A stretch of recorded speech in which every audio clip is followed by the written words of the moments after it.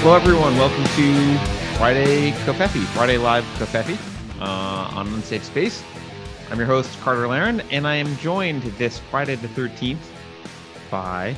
Oh, it's Friday the 13th. It is Friday. Hold on. I gotta fix the video carrier. No wonder. Today's been awful so far. Really? You're going to pull in superstition now? I can pull in superstition. Hello. Hi, guys. You know, she's normally on time, but it's Friday the 13th. I can see what you're saying in the chat. It's not like I can't read it. Oh. Oh my gosh. I didn't know it's not Carter who's late. They know. They don't even. I'm chatting with them, waiting for you. Tiger. Okay, hold on. You go ahead. You set up what we're talking about. I set it up. Thanks. Okay. She's here, sort of. Welcome, everyone. Thanks for being in chat. I like talking to you. It's good to... it's kind of getting to be a thing to anticipate when Carrie will show up together. So that's fun. It is Friday the 13th. And I haven't, I don't really pay attention to UK elections, but I feel like this is something that needs to be spoken about, this election last night. Yeah, Carrie, have you been paying attention? Yes. Well, I shared about it on Facebook because I was just curious. I wanted to know people's opinions because I don't know enough about it, but I do know my gut reaction upon reading the news. The news I heard before the election was that it was going to be razor thin margin and they weren't sure who was going to win. And then the news I saw after the election it was like conservatives won with the biggest majority, the biggest landslide they've had since the 1980s. Since 1987. Yep. Yeah. And just that the Labor Party leader is resigning. And so my gut reaction was that there's something very similar happening in both places. There's something cultural happening where there's this, what I called it was like a gap of understanding, but this big gap between the elites, the legacy media, the people who tell us the way things are and should be and what to do. And then the people, there's a huge gap. And it's almost like the elites don't understand. They don't understand the people at all, and they don't want to understand. Well, Carrie, I think in the defense of the elites, you just haven't been reading CNN and The Guardian. Let me show you what's going on. This will shock you. Britain needs its own Mueller report on Russian interference. CNN, suspected Russian hand in UK election serves as warning to the US for 2020. So I think, Carrie, the answer is he didn't win. It was Marussia again. Yeah, see, they're not learning their lesson. And so, I mean, I have a friend. So I had a couple different responses from different areas. A couple people, one person from the UK who lives in California now, who I would say is solidly left, is very upset about it. Of course, she shared her opinion. But then I had a friend, one of our viewers actually, who's in the UK, who he kind of confirmed my feeling about it. He was saying, I don't think the left is going to learn from this, unfortunately. They're probably just going to double down and say, whoever voted for this is racist, and whoever voted for conservatives is racist. Yeah, of course, that's what they always do. They don't care to actually figure out, hey, why are we not attracting voters anymore? Who'd have thought? I completely support that narrative. And also, Carrie, this was very important. We shared it on Twitter, but this is what's happening right now in the UK. So oh my gosh, you almost made me spit my drink. They have a much more sophisticated way of mourning. Did you make that? No. Someone else made it. I just shared it on Twitter. But it's pretty awesome. That's what's happening. I can't look at it. Take it away. It's like Mr. Peanut. Yes, it is.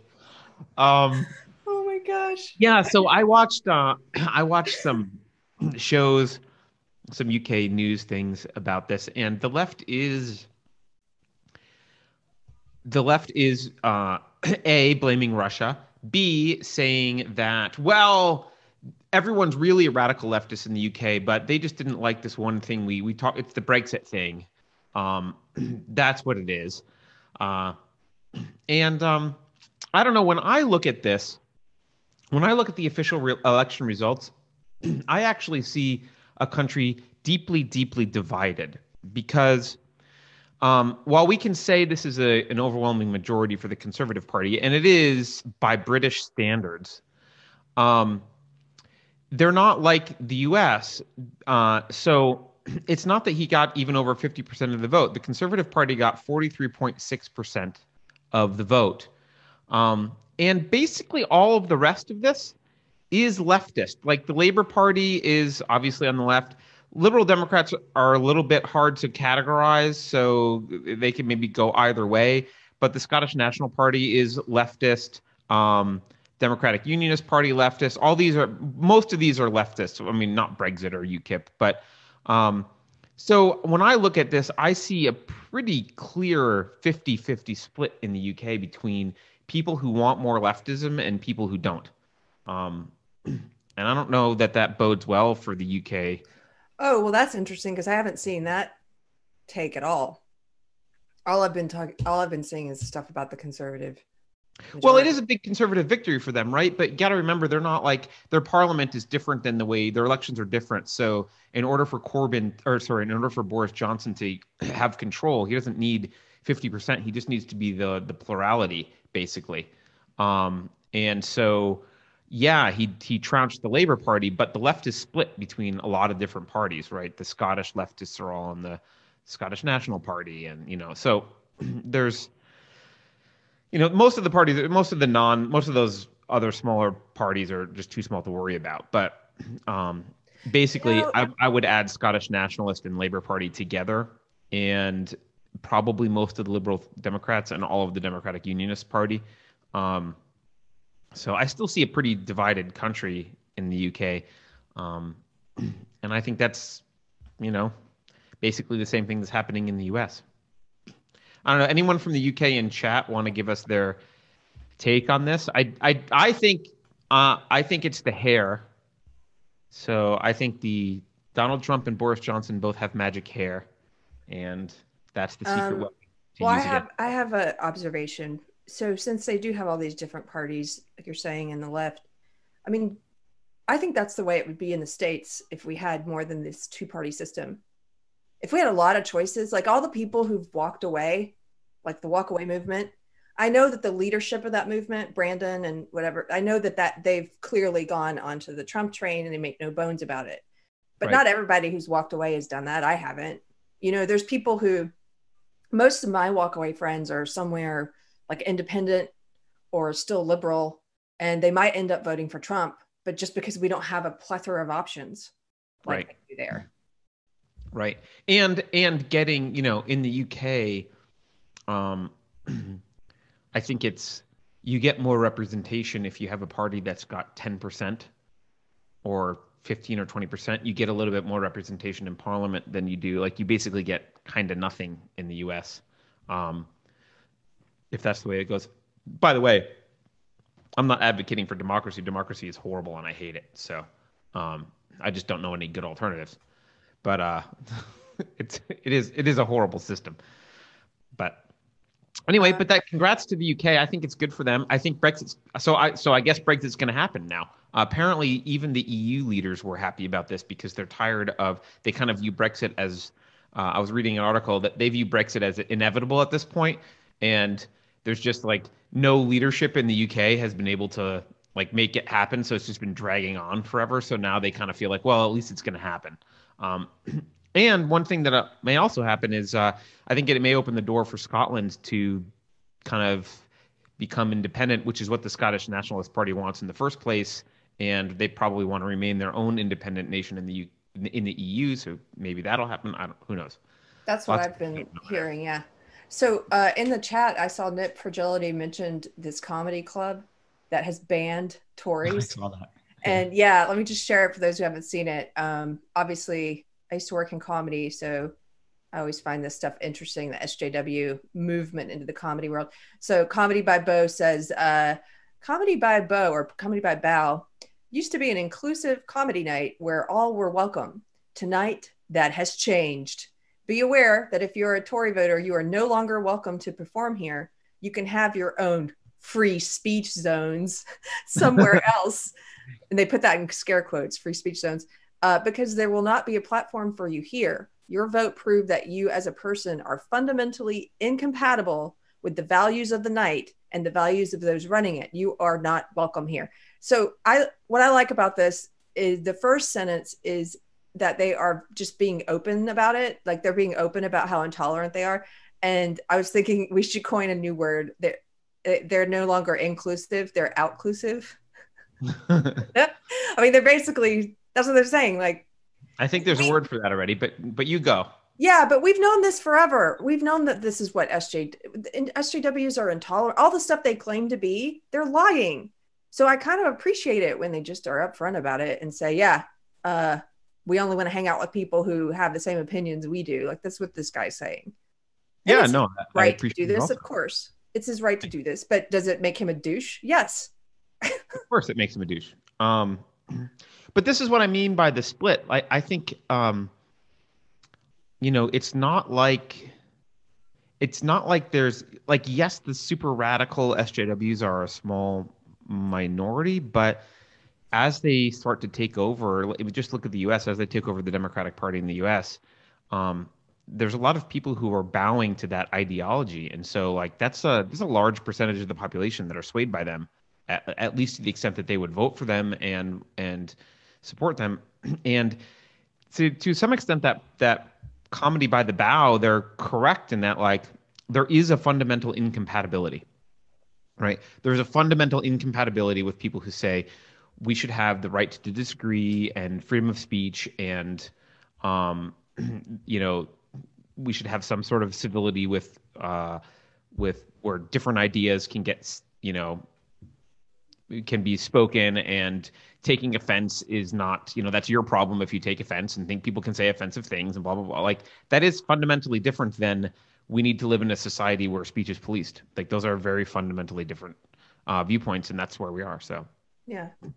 I will say this, it was encouraging to see in the comments of that post a lot of pushback, but specifically to see some Labor Party people, some liberals who voted for Labor pushing back, or at least I saw one.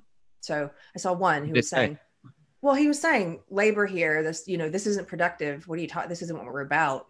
And we're not going to win if you're just, which is what this kind of mentality is. And what this guy is saying is, if you disagree with me on policy positions, then you're evil. You're an evil human being. Right. I like when they do that though, because I don't want them to win. So I want the Democratic Party and the Labor Party to just continue down this. You guys go. It is Russia. It's all Russia, and the other side keep going. Good job. See, you're totally right. Like, for the sake of humanity, I like it when they come back from the crazy, and so, and I like to see other liberals saying, "Hey, no, stop. This isn't liberal," and so that was kind of cool. Anyway. Yeah, I just want them to leave those parties and do something else. But so, Carrie. I don't know if you know, did you hear the big news? I mean, the most important news probably of the year. Are you ready? Okay. Oh, person of the year? Drum roll. Drum roll. There she is. Greta Thunberg. Person of the year. Well, here's the thing. I don't actually have a problem with them selecting her, because if you look back at the history of who they've selected, they've picked people who are awful. So even if you think she's awful, that doesn't play into it. I think. Oh yeah, Hitler in 1938, Stalin in 1939, and Stalin in 1942. He's a twice winner of the time. Right, and to be clear for anyone who's taking this out of I'm not comparing her to those people. I'm just saying what you think of a person, whether you think they're good or bad or whatever, doesn't really matter. It's whether they had an impact and people were talking about them. And I think it's hard to argue that. I mean, she definitely had an impact. Even though I think it was media driven and the media conspired to make this a big story, everybody knows who she is. Like she is one of the most talked about people of the year. Yeah, but she's completely manufactured by the same cathedral that's calling her person of the year. That's true. So, that's true. Here's our shill. Person of the year. Like, great job, Cathedral. Good. I don't know. I did Um, see a couple of online polls, and it's take it with a grain of salt because A, it's a poll, and B, it's online. But the public seemed to, in two different ones that I saw, it was like, who do you want for person of the year? And they had a couple it was a multiple choice, and Greta was on both of them, and she got a pretty small percentage. One of them she got like 1%, and then but the protesters in Korea won both of oh, those. that would have been an interesting one. Yeah, the Korean You mean protesters. Hong Kong, I think, but Oh, still. sorry. Well, I'm thinking of Korea today. Yes, the Hong Kong protesters. So I thought maybe there was a K-pop thing going on. uh, I've just been learning a lot about K-pop. Maybe that's why Korea's on the brain. And all of these Faye K-pop bands that the girls go wild over that I had no idea. Anyway, yeah, back to Korea. So most people said the back to Korea, back to Hong Kong. Most people said Hong Kong protesters. They did not say Greta, and they did not say Korea. And yet Time Magazine picked who they wanted. Yeah, I mean, it's just another. I think so. Harlow noticed this. Mike Harlow noticed this, right? You can't criticize Greta. He pointed out how gullible the leftists are about, like, she's this completely manufactured thing, and if you dare criticize her, people lose their shit. His roommate is moving out because he criticized Greta I saw Thunberg. that. Like, it's craziness. And I don't know if you saw, so Trump made fun of Greta. I actually think Greta did a good ponage back to Trump. She had a good response and like changed her Twitter profile. She's pretty good at that. But yeah, but Biden was like, "How dare you mock a teenager?" Like, but see, they're Nick hypocrites. Sandman is still trying to. Yeah, exactly. They're hypocrites because they mocked the Covington kids. And there's a big difference here as well. The Covington kids didn't choose to be in the national spotlight. They're not political activists. They're not out there speaking like Greta or the gun control boy. Those guys decided to be in the spotlight. And it's almost, the hypocrisy is even worse because they're fine targeting children when it fits their narrative. And they're not just fine targeting children, they're fine targeting children who are private members of society that have no public role, that are not activists, that are not there to speak on behalf of a cause and try to sway you to one belief system or another. I think that's worse. That's much worse. Yeah, it's my view here is that kids get a pass if they're not sticking themselves in the spotlight intentionally and trying to, like, if you want to play in grown-up world and criticize grown-ups and argue about grown-ups for stuff they're doing and lead a charge, then you get the criticism. If you just want to be 16 and in high school, we'll leave you alone. But you don't get a pass just because you're a kid. Nick was standing there. The Covington kids were standing there waiting for a bus. They deserve to be left alone. David Hogg and Greta Thunberg are capitalizing on, well, they're not even capitalizing in Hogg was capitalizing in his circumstance, his fate, right? To try and be a political activist. And Greta, like, completely is manufactured. So, she's old enough to know that she's choosing to do this. You don't get a pass. It's not like, it doesn't make any sense. It's like, well, she has horrible ideas. Yes, but she's 16, so we can't criticize her. Like, yeah, you should be how that works. Criticize her. She's put her ideas out there. I completely agree. I think the only thing I find distasteful is when it's a kid. I mean, it depends if they're going after her and mocking just like the way she looks or something. But I don't see a lot of that, honestly. I see people mocking her ideas. So yeah, I mean, and they'll mock things like the "how dare you," but it's because she's being performative. It's an overly dramatic performative chastising of world leaders, and so we mock her for her performance. Like, it's completely legitimate. Yeah. Well, anyway. Carrie, do you have any? I have a list of stuff I could talk about, but if you've got items, I know you've got a hard stop. So if you've got items you want to talk about. No, my day has been chaotic. So I don't have, I have some, no, you go ahead. I'm going to bring up something that is maybe controversial. This porn debate that's going around Twitter a lot. There's a like suddenly Oh a lot yeah. of conservatives are all like ban porn, ban porn. Um, and I actually don't want to debate that particular thing. I just want to point something out that is bothersome to me about the entire porn debate. It's a distraction. It's one of the like, it's not the most important thing happening. We literally have like radical leftists taking over. Uh, they have taken over institutions. We've got the cathedral pushing us towards like socialism and no, not even socialism, authoritarianism. The free speech is under attack. Like the First Amendment's under attack. Free speech is under attack. We've got everything from the national debt to Federal Reserve. There's so many huge problems to be dealing with, and that's the thing that this is what angers me about conservatives is conservatives never fight the hard battles. They always fight the easy stuff. They're like, well, we're losing on all these fronts that matter. Let's talk about porn. It's like, you know what? No one cares. We can have a discussion about porn later. Is it harmful or not? Or but like we can have that discussion later. Can we fix things that are actually broken? Like we're literally becoming a country full of authoritarian racists run by leftist Marxists. Can you fight that battle? But they want to fight battles that they think are easy to fight for some reason. Conservatives irk me for that. They just are always taking the easy road. It's a non-issue. It doesn't matter right now. Why do they think porn is an easy battle anyway? It's not. Oh, because I think it's easy for I think it's something that the religious right generally will like. They're moving towards back to traditional values. There's been a resurgence of Right. like I've seen that. values.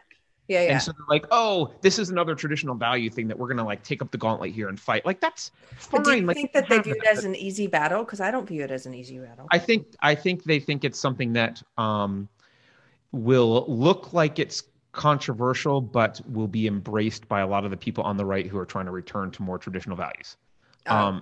And so I don't think they actually think they're going to win either. They don't care. That's the thing. That's why it's an easy battle, because they're not actually trying to fight it. They're not going to actually win. They know they can never win. It's a non-issue. They just want to like blab about it to virtue. It's virtue signaling on the right. They're blabbing about it to virtue signal to the people on the right how great they are for opposing porn. And meanwhile, the house is burning down and they're like, wow, I don't like this thing over here. It's like, yeah, good for you, buddy. I don't care. I don't like, it's not the major issue of our time. And there's probably valid arguments. There are. I mean, I think the more I've looked into it, the more I've seen, I don't think it's healthy for people. But do I think it should again, healthy and illegal are two different things. Exactly. Right? Healthy. That's what I was about to say. Do I think it should be banned? No, I don't think that just because I find something to be unhealthy for people, I think cigarettes are unhealthy for people, but I don't think they should be banned, Yeah. And someone just mentioned that I was disappointed in this also, like Gab started to push this like porn should be banned thing. Oh, I didn't know that. Yeah. And I do understand, like it is frustrating, and I do get this part of it. Like Twitter is like, porn's fine. Just don't say only men are men. Right. And Gab is like, free speech is fine, but not porn. Like, it's like, all right, fine. I get it. If I had to choose, I would choose Gab, but don't also then call yourself a free speech absolutist, Gab. Like, it's not like, just say this is what we're about and that's fine. Well, I talk like Greta, the house is burning down. I know, I'm not trying to be hyperbolic. Sorry. Well, here's the other thing is that I think if you find something like that unhealthy and distasteful, and culturally, I do think it's a problem. I think it's affecting. If you look at the stats on young people, and I think it's affecting the sex that humans have with one another, and more people are having these like just online only relationships with themselves and toys and with their porn. And I think I've seen figures on what it does to in the bedroom when you're with an actual person, how it can affect your sex drive. So I do think it's unhealthy. And I do think that culturally it's something that should be pushed back on. But again, I don't think that means legally. It's just people confuse those things. And you also then you take that choice away from people. So you're not even pushing people to personally grow and decide if something is good for themselves or not. You know, you're saying, well, you can't have it. Well, why can't they figure that out themselves? The same thing with cigarettes. It's like, I let people come to that. They're not going to grow if you just take it away. If you just say, oh, you can't have this, it's bad for you. Like, you know. Yeah, no, I agree. And look, I just read this article. You might actually think it was interesting. It's called Thoughts About, the blog is called Thoughts About God, Truth, and Beauty. Um, and this article is called Why Sexual Morality May Be Far More Important Than You Ever Thought. And it's interesting it's interesting. I'll post the link. It's an interesting article about the correlation between various forms of sexual propriety and social rules and norms and the fall or rise of civilization. But the author points this out. Correlation does not mean causation. I think the porn thing, there may indeed be, there are very likely some very unhealthy things, especially if you're like totally addicted to porn. Like totally, I could see it having negative effects. Also, I doubt it's the root cause of anything. Like I'm very highly suspicious that it's the cause of problems that we have. I think it's much more likely a symptom of a whole bunch of other stuff, which is harder and more important to address. So I think that's it's the cause of some problems, but I agree with, I both agree and disagree. It's not a root cause. Like it's like any other addiction or anything that people can get addicted to because of other root problems. But then that substance or whatever it is becomes a problem for them as well yes. and creates more problems. It's just like one of those spiraling effects of bad choices. But yeah, I do think there's something obviously at the root of why people are moving in that direction, or young Yeah. people. Yeah, and I don't think it has something to do with the rise of like pragmatism, the rise of hedonism, the loss of like uh, integrated philosophical and or religious like systems that you know that are focused on long-term benefit. And we've there's a lot that's kind of fundamentally changed about society that leads, my guess is it would lead to more porn consumption, more drug consumption, less more short-term decision making, like all that kind of stuff. So Yeah, Keith in the chat has a good point. He says that they stopped everyone from doing drugs with a new law, right?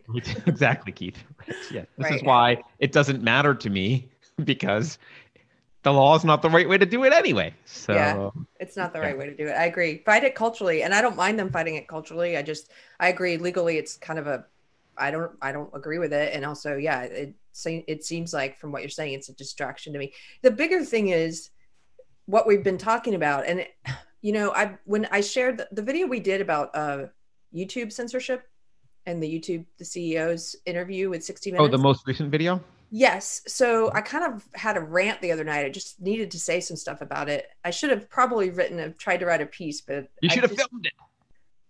no, I should have tried to like sit with it and write a longer piece. But I'm like, I just want to say this. And then so I wrote the stuff down about it because for me, it's like, look, this is what is really going on. This is the real narrative. And I was thinking about that conversation you had initiated about the different types of consciousness that people that we live in, and sometimes we jump back and forth between them. And I was thinking about how the people in that what you called like the group 2 level of consciousness, the ones who live there most often, they are so distracted by fake stories. The narrative that the media feeds them is always a distraction. It's like, look at Russia, here's something shiny, Russia, Russia, Russia, and it's nothing. Or now it's the impeachment thing, which is nothing. He's not the Senate needs a 2/3 majority to convict, or that's not going to happen. And the Democrats know that's not going to happen. This is just a way to distract and to rile up the base, but they're not doing anything. They're not doing anything except maybe stalling his agenda. Like he can't work on other things while he's fighting impeachment, right? But they know that nothing's going to happen. So why are people paying attention? It's distraction, distraction, distraction. And then, but you know what's really happening? It's a huge story that the media won't cover. This massive censorship that is creeping into our lives and is getting worse. And we just kind of are, it's like a slow boiling frog. We're just ignoring that it's happening. And the liberals of all people should be the loudest, I feel like, about this, should be the loudest. And they're the quietest. They're, some of them even, they say they're liberal, but they support it. And so I posted about that. And some of you in chat will have seen it because some of you guys were friends, and some of you got involved, I think. But you know, there's this guy on the left who I think is well-meaning, but he started off even arguing that this is happening. He refused to watch Dr. Epstein's testimony about it, who's, you know, to Congress. He didn't watch any of the stuff included, didn't watch the 60 Minutes thing. He just is basically like, this isn't happening. I've looked into it deeply. Really? Did you watch anything I posted? How deeply? I know exactly how deeply. So he started off arguing that it wasn't happening. And then he kind of seemed to concede without verbally saying so, to concede that it's happening, because then at the end he started offering us tips on how to work around Google's new censorship. Well, if you go to another search engine, you can get around, you know, go to this search engine and then you can find, I'm like, I don't need workaround tips on how to live in a society that's continually starting to censor people. I don't want to live in a society that's continually starting to censor people. Like, address the problem, dude. Don't be like, well, you know, I was kind of joking, like, you know, here's a guide on how to live in prison. No, I just would rather not live in prison. Right. Like, what do you, but it's like when you said that some people are content, it seems like, just to be treated like cattle. Like, do you think there's different motivations for why people were on the left in the first place? And maybe some people are motivated more by, like truly more by wanting some sort of individualism and like caring about individual freedoms, and other people are maybe motivated more by some sort of resentment or like tearing down the establishment? Oh, totally different motivations. And they just kind of started to split when these things kind of come up. The people who are in it for the right reasons at the beginning are like, hey, wait a minute, we're censoring now. And the other people are like, that's all right, I just wanted to burn everything down anyway. Well, you bring up a good point, and it makes me think of, if you guys haven't seen it, Brett Weinstein, the professor at Evergreen, he has a video called something like How the Magic Trick is Done. I think that's it. And in it, I think you're right. Yeah. Yeah. And it's one of the best videos I've seen when it comes to trying to describe SJW ideology, although I don't know if he ever uses that term, but that's what he's talking about. And he basically is talking about two different types of people who are in this, the PC left is what Jordan Peterson calls it in his, or at least his grad student calls it, the PC authoritarians and PC liberals. Brett Weinstein calls them the bad actors, which would be the PC authoritarians, and then the useful tools, which I think would be the PC liberals. And so the bad actors, they don't have good intent. But see, the PC liberals, the useful tools, they think that, oh, we have all these things in common. We agree, we're the same. And they don't realize, no, you're the same until a certain point. And Weinstein talks about this. And then you branch off and you're radically different.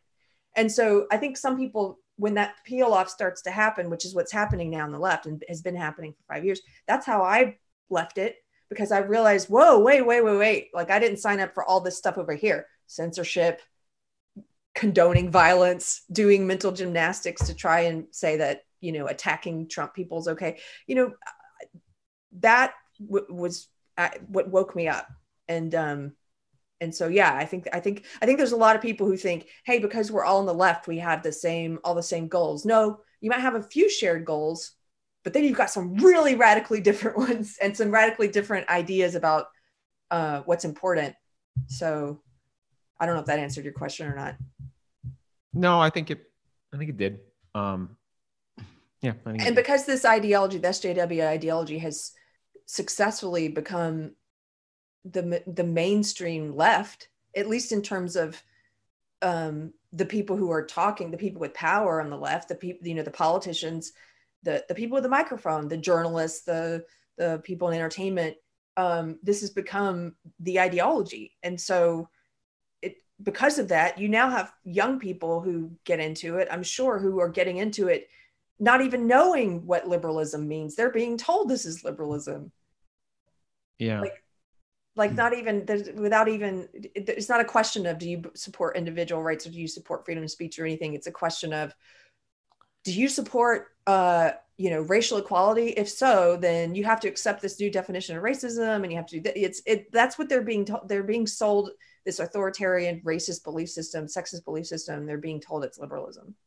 Well, I mean, I think they're not, when you say things like freedom of speech, they're being told that that is a right-wing talking point. That's not a thing that's not related to liberalism, right? They don't even, I don't think they say like, we're not that anymore. They just kind of, these things are right-wing. Yeah. Right.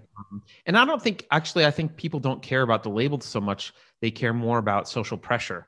And so, you're in an environment where everyone says, these are the things to do. This is the woke list of things to believe. It doesn't really matter what the label is. They're going to call it social justice. They'll call it progressivism. They'll call it liberalism. They'll call it whatever they want. It doesn't really matter to those people. And frankly, a lot of those people, it doesn't really matter what you say either. Like if there's social pressure for anything, they'll just agree with it. So like most people are just social metaphysicians when it comes to this stuff. They'll just be like, oh, this is what my friends and professors are saying is right. Like, okay. Yeah. They're not thinking for themselves. They're not reaching the conclusion that racism is prejudice plus power. They're just being told, and they're hyper aware that disagreeing is like the death sentence socially. So yeah, you're not allowed. Sharon, I just want to say it kind of answered your question in the chat as well. She says, I was a lefty because I did really think I was a voice for free speech and anti-discrimination and innocent until proven guilty. I still believe in those things, but the Overton window opened and I fell out. Yes, it did. The Overton window, it moved to below your feet, Sharon, and down you went. Andrew says it's not so much that the Overton window moved, it's that the cathedral moved. And she makes a good point. She says, I just know something shifted and it didn't take me with it. Or they went places I don't want to go. Yes, that's how I feel. I feel people ask me if I changed or if the left changed, and the answer is both. The left changed. It really did. If you were inside of it, it changed in a way that I noticed things I had not noticed before. I'll put it that way. It became very overt. Trump being elected, wow. Like it brought a lot of things to the surface that were always there. I just didn't know it. And people around me changed. And then, yeah, in the course of waking up to all that over a period of 2 or 3 years, I changed as well. So. Yeah, no, I think often stress brings out like the true nature in people. And so someone who was not on the left, like I think a lot of the sentiment was there for a lot of the left the whole time. I think it just stress happened and their mask slipped. Yeah. And they're like, oh, we're going to reveal that we're authoritarians now. Okay. Like I knew, but thanks for being honest about it. And the people who didn't realize it were like, "Oh crap!" You're like the people that spoiled the movie The Sixth Sense because you were like, "He's dead," right? And I'm the person who didn't know until the end. But I don't think. And by the way, I'm not patting myself on the back. I don't think that's an intelligent thing. I think it's just I wasn't in the left, right? Like if you're not in the left, you could see it for what it is more clearly, because you're not surrounded by, you're not in that. You're not there. So you just had to be someone on the outside could see it. I don't know. We didn't talk about this Jersey City shooting thing, and I don't have a lot to say other than some things, how it's been treated. Have you seen the headlines for this, or have you seen this? I saw that it happened, but what I've mostly seen, I'm curious what you're going to say because my SJW friends, the ones I'm still friends with online and who will still talk to me, they disagree. They outright reject the idea that the media is not covering it the same way they would be covering it if it were white terrorists. And interesting though. Interesting. Okay. What do you think Rashida Tlaib's initial reaction was to the shooting? You ready? White supremacy kills. Is that what that says? Right. I can't see it. This is heartbreaking. White supremacy kills. So immediately they started with their narrative. So when it first happened, they were like, oh, it's white supremacy kills, right? Before even knowing anything, they assumed that this was white shooters killing black people. So as it turns out, for those of you who don't know, it was two black shooters, and they shot Orthodox Jews. And I guess the person that Rashida was mentioning was an Orthodox Jew, but it was two black shooters, and they attacked Jews. So then the mainstream media had to change how they were talking about it. Look at this headline from the Wall Street Journal. They deleted this tweet after they did it. It says, an attack that left 6 people dead, including the 2 suspected shooters, has shaken a historically black neighborhood where an ultra-Orthodox Jewish community recently has taken root. What a weird headline, right? Weird. They left out the race of the shooters. Why? Because they're not white. They would have put it in if they were. They want this to be 2 right-wing white people, but they weren't. They were black, so they left that out.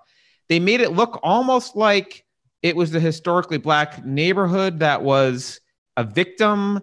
It almost looks like the Jewish people are the problem, and it's really weird. It's a totally odd tweet, but this is what happens when they get something that doesn't fit their narrative, and they really desperately are trying to make it sound like they're trying to hide whatever truth there is, and so they're trying to still make it fit the narrative.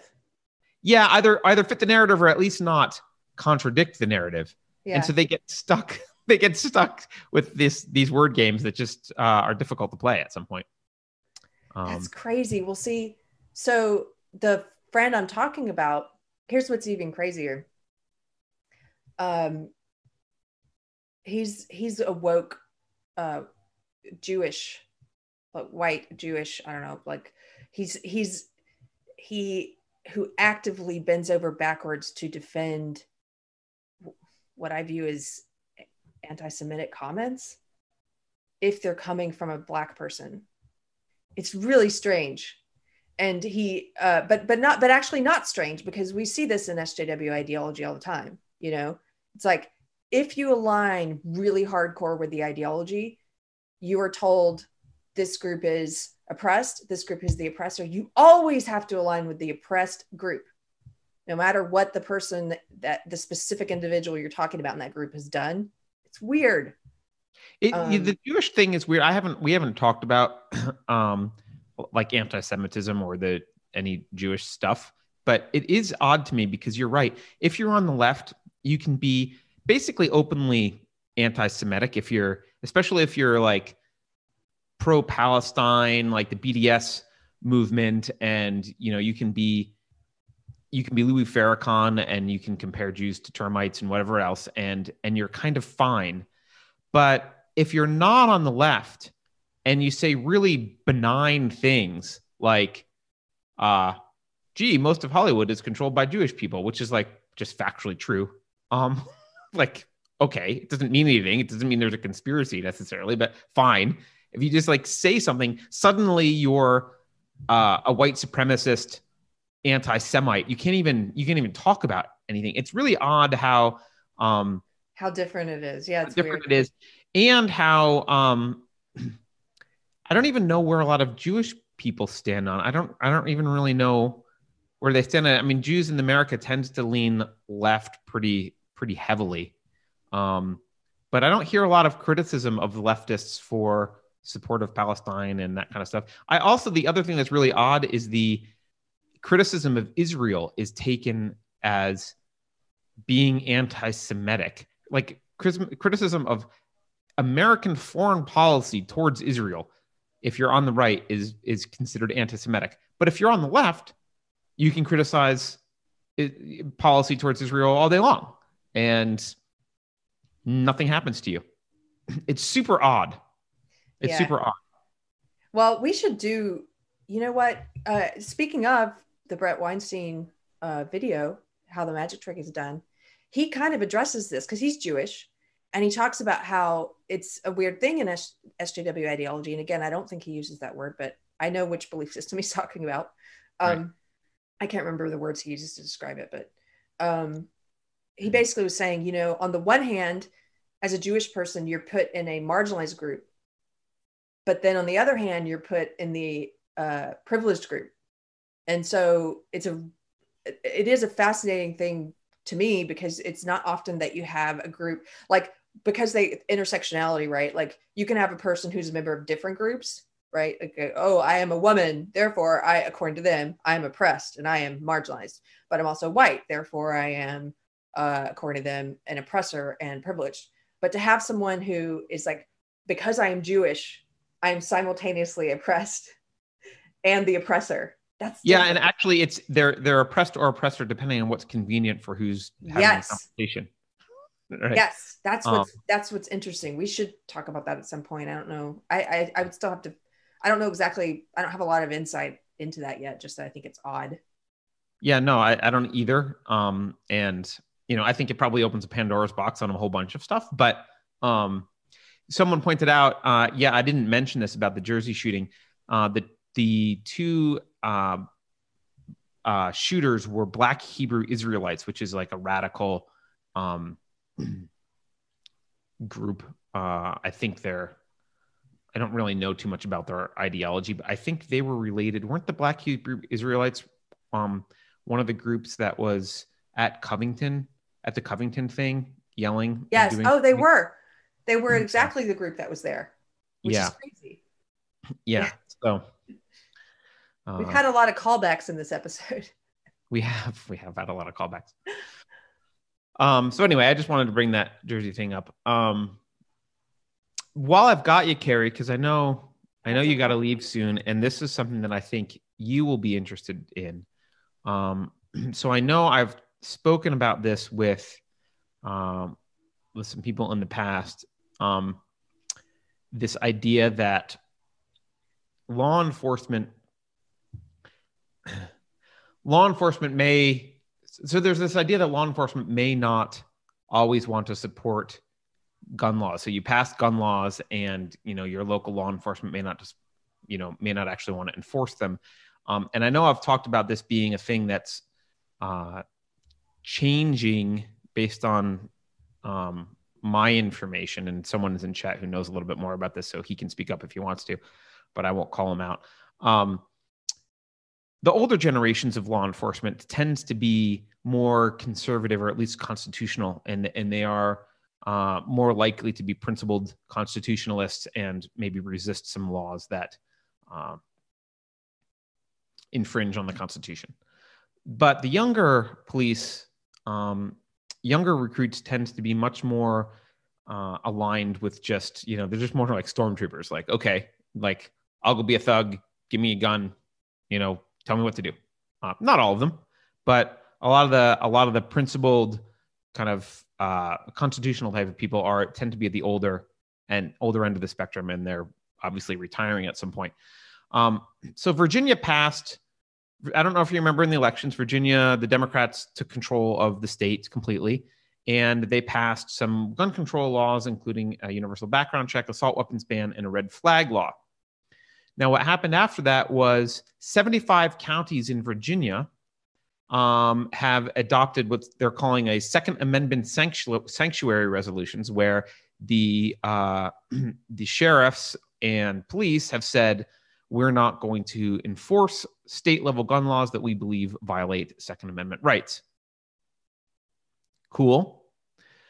But this is the reaction from the Virginia Democrats now, are saying, well, we may prosecute the sheriffs and police who don't enforce our gun laws, including possibly deploy the National Guard against them if they don't enforce our gun control laws. There's not a lot to say about that beyond the headline, other than to recognize that this is a potential flashpoint, right?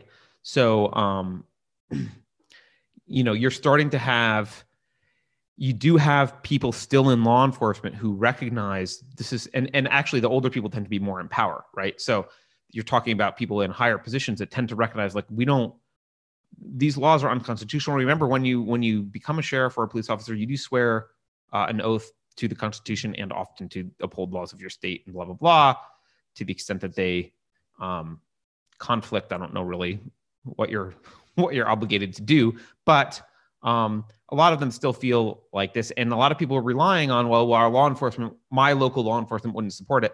Well, this is, I think at some point there's going to be, if this happens soon, there'll be a clash between state level radical leftists and local authorities who don't want to enforce stuff. But if we wait long enough, the people who don't want to enforce it will go away. And my friend here in chat says, this is the guy I was talking about. I didn't want to call him out, but he called himself out. He says, yeah, the older law enforcement officers were not indoctrinated in the government schools the same way as the 20-something officers joining law enforcement today. And without revealing too much information about him, this guy knows what he's talking about here. So, and he actually has his finger on the pulse, not only of local law enforcement officers, but federal agents as well. So that's kind of a trend that's been happening. I don't know. What do you think about what, does this scares me when I see this? I don't know how you think about it.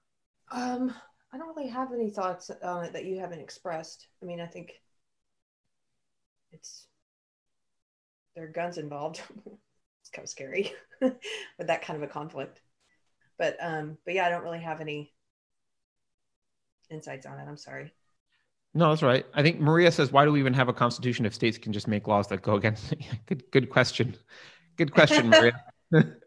Hey, don't let her run for office. You're not allowed to ask that question. Shut up. That's kind of the question I had about sanctuary cities as well. Like how? Yeah, it's interesting, right? Yeah. Right? If San Francisco can be a sanctuary city for against ICE, why can't states have sanctuary cities against I guess federal, although this is a sanctuary county against the states.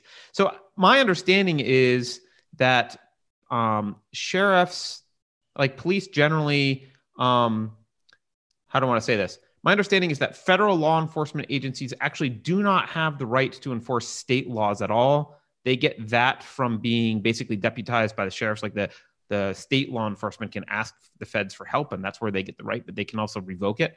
But they are empowered to enforce federal laws. I don't really know how it works in practice, though.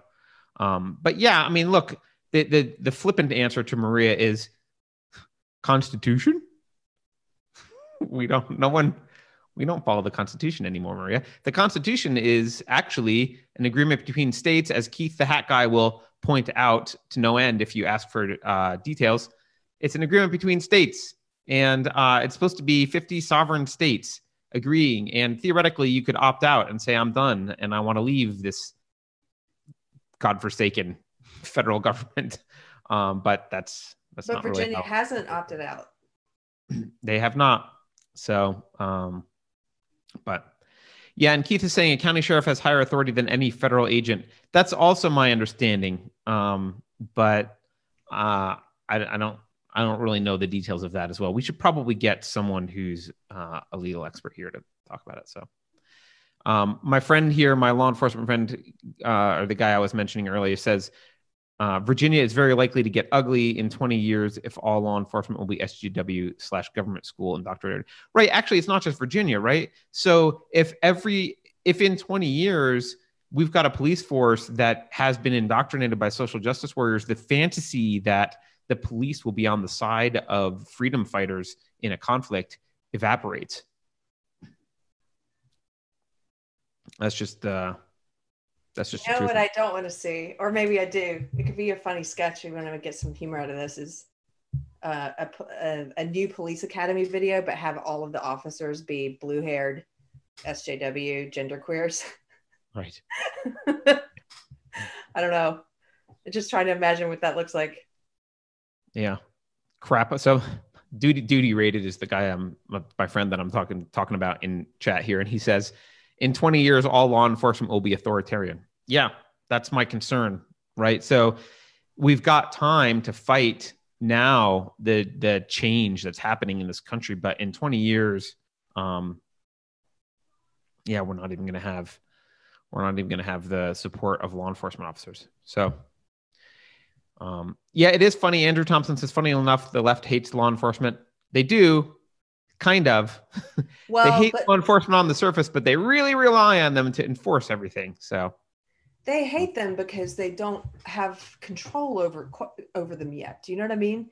I mean, right. In 20 years, if law enforcement were all SJWs, the left would love them, because then they've got brute force to come in and just willy-nilly, attack people and do what they want. If Antifa could just call the cops over and be like, come here, if they were united. Well, yeah, no, you're right. And as Epistovus points out, they kind of do that in England, right? Police will show up at your house over a bad tweet. A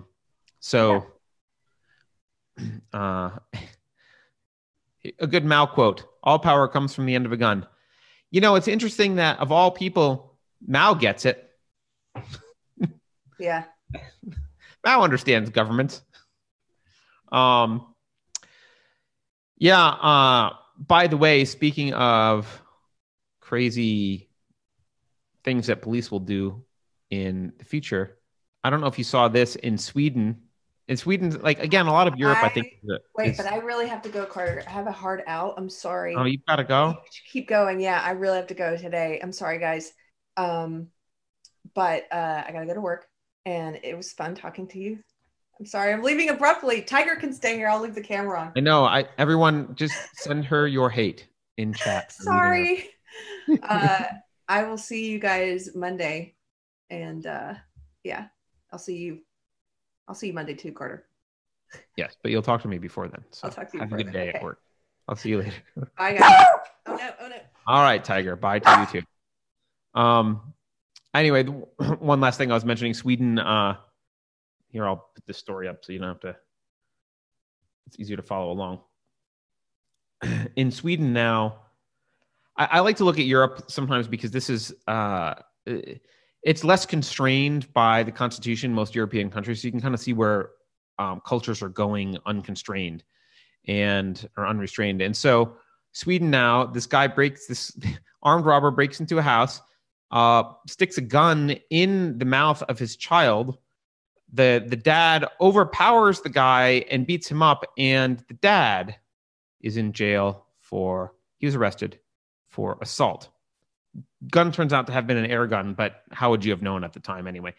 And like I mentioned, in the UK, you've got police showing up for tweeting things that are wrong think, or, wrong think, right? So, yeah, I think the left actually only likes the police, as Carrie said, because they're not in control. But the minute they are in control, they'll love it. So I know, Andrew, right? She shows up late and she leaves early. You got to give her crap for it.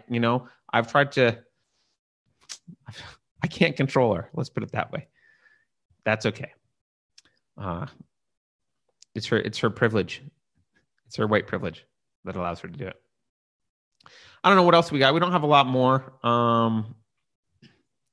Carrie, this won't surprise Carrie, but it surprised me. Not surprised, but stuff happens all the time. So this is a little comic I saw the other day. This is I guess some sort of feminist comic. I'm not like other girls, says the girl at the beginning. Other girls go shopping. I'd rather play video games. Other girls wear high heels and short skirts. I wear sneakers and t-shirts. Other girls hang out in big groups. I'm fine by myself. Other girls are, and then they say, hey, come join us, right? And she's like, friendly? Oh, other girls are friendly?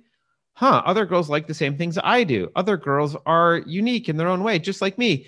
I guess I'm like other girls. So this was this fine, kind of benign thing, but it's labeled as internalized misogyny is the reason that this girl in the cartoon thinks that she's not like other girls. So just so you know, even when girls are forming cliques and being catty all by themselves, it's still our fault, guys. It's internalized misogyny. It's men's fault. Women are wonderful. There's nothing wrong with women at all. And everything that bad that happens to women and anything that they do to each other is all toxic masculinity and internalized misogyny. So just remember that as you go about your day. What else do we have here?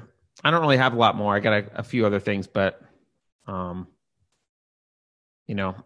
can end it. Anyone in chat want to talk about anything in particular? Blaming men is the feminist way. Yeah, the other thing that I think is interesting about feminism generally, Andrew, is feminists inevitably, not all of them, but most feminists, even not third wave, but second wave feminists, like the people that are called TERFs now, the radical feminists, they are mostly Marxist. And the interesting thing is, when you're pushing for bigger government, you're basically pushing for the use of force, right? Because you're wanting a police force that has to go enforce these laws and collect the taxes and do all the things that you need to be done and whatever.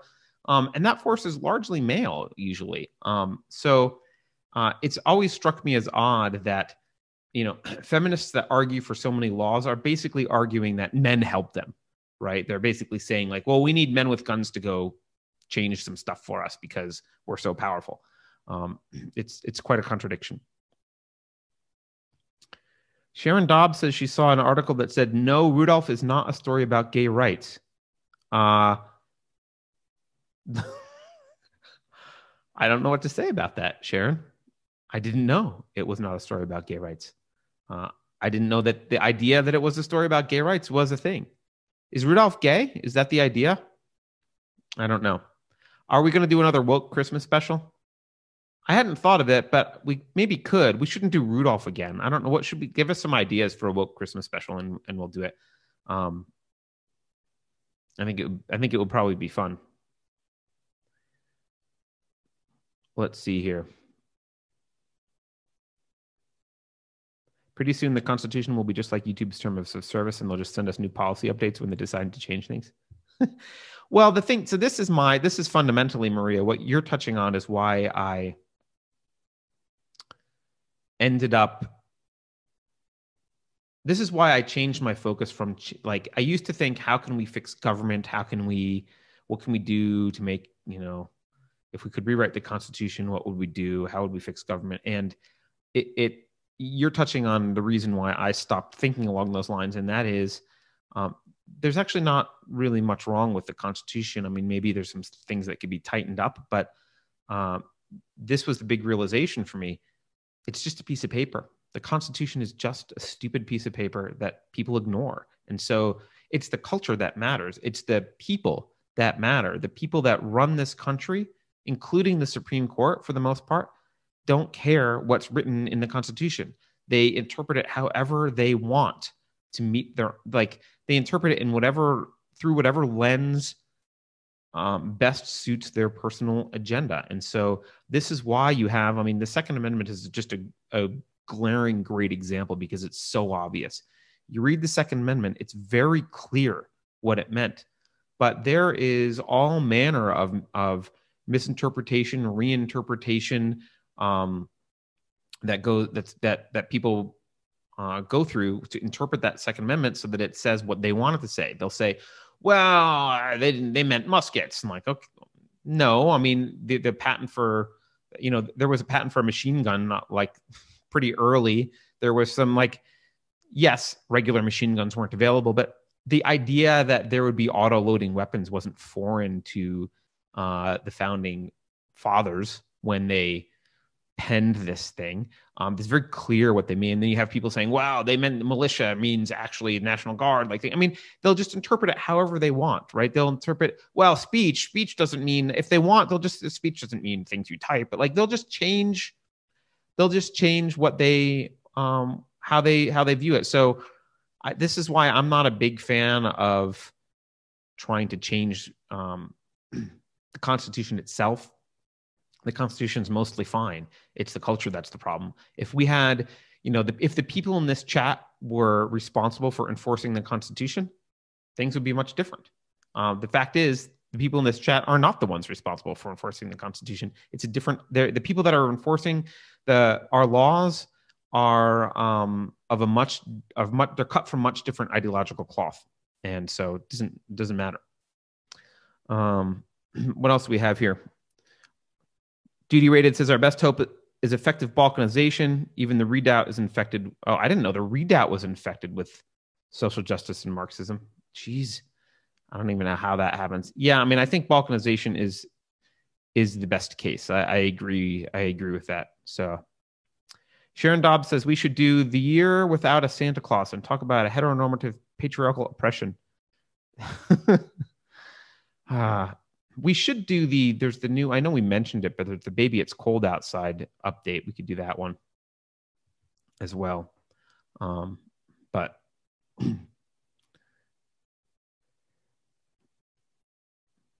all right. I'm reading the chats. It's tough without Carrie. I can't just sit here and read chats. I feel like I have to fill the dead air.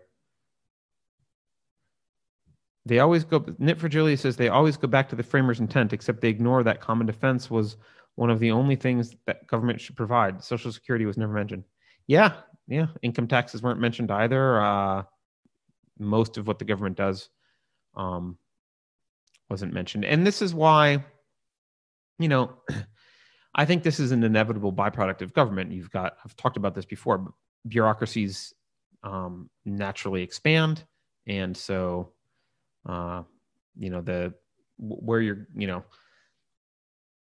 that means grabbing more and more power, more and more resources. They need more and more fuel to keep them going. It's kind of inevitable. Even the US, which was probably the most limited nation by law in terms of what the federal government could do, even the US was not constrained by that law and has grown to be really not much different than European countries in terms of the level of taxes and bureaucracy and size and power of the central government. Herman asks, what is the Redoubt? The American Redoubt is kind of a movement to relocate to a few states and in hopes that when things fall apart, that's where it will be at. Basically, here I'll give you. I'll put a Wikipedia link in there for people, but it's a political migration movement. I guess is what Wikipedia calls it. Let's see. Here it is. Go look it up. Income tax didn't exist before Prohibition in 1919. Wouldn't that be nice? It would indeed. And the basic premise you can think of is if it's a good idea, it shouldn't require force, right? So, if there were zero taxes and the government was coming around saying like, hey, we need some money to prevent invasion by the Russians or whatever, or to defend ourselves against aggression.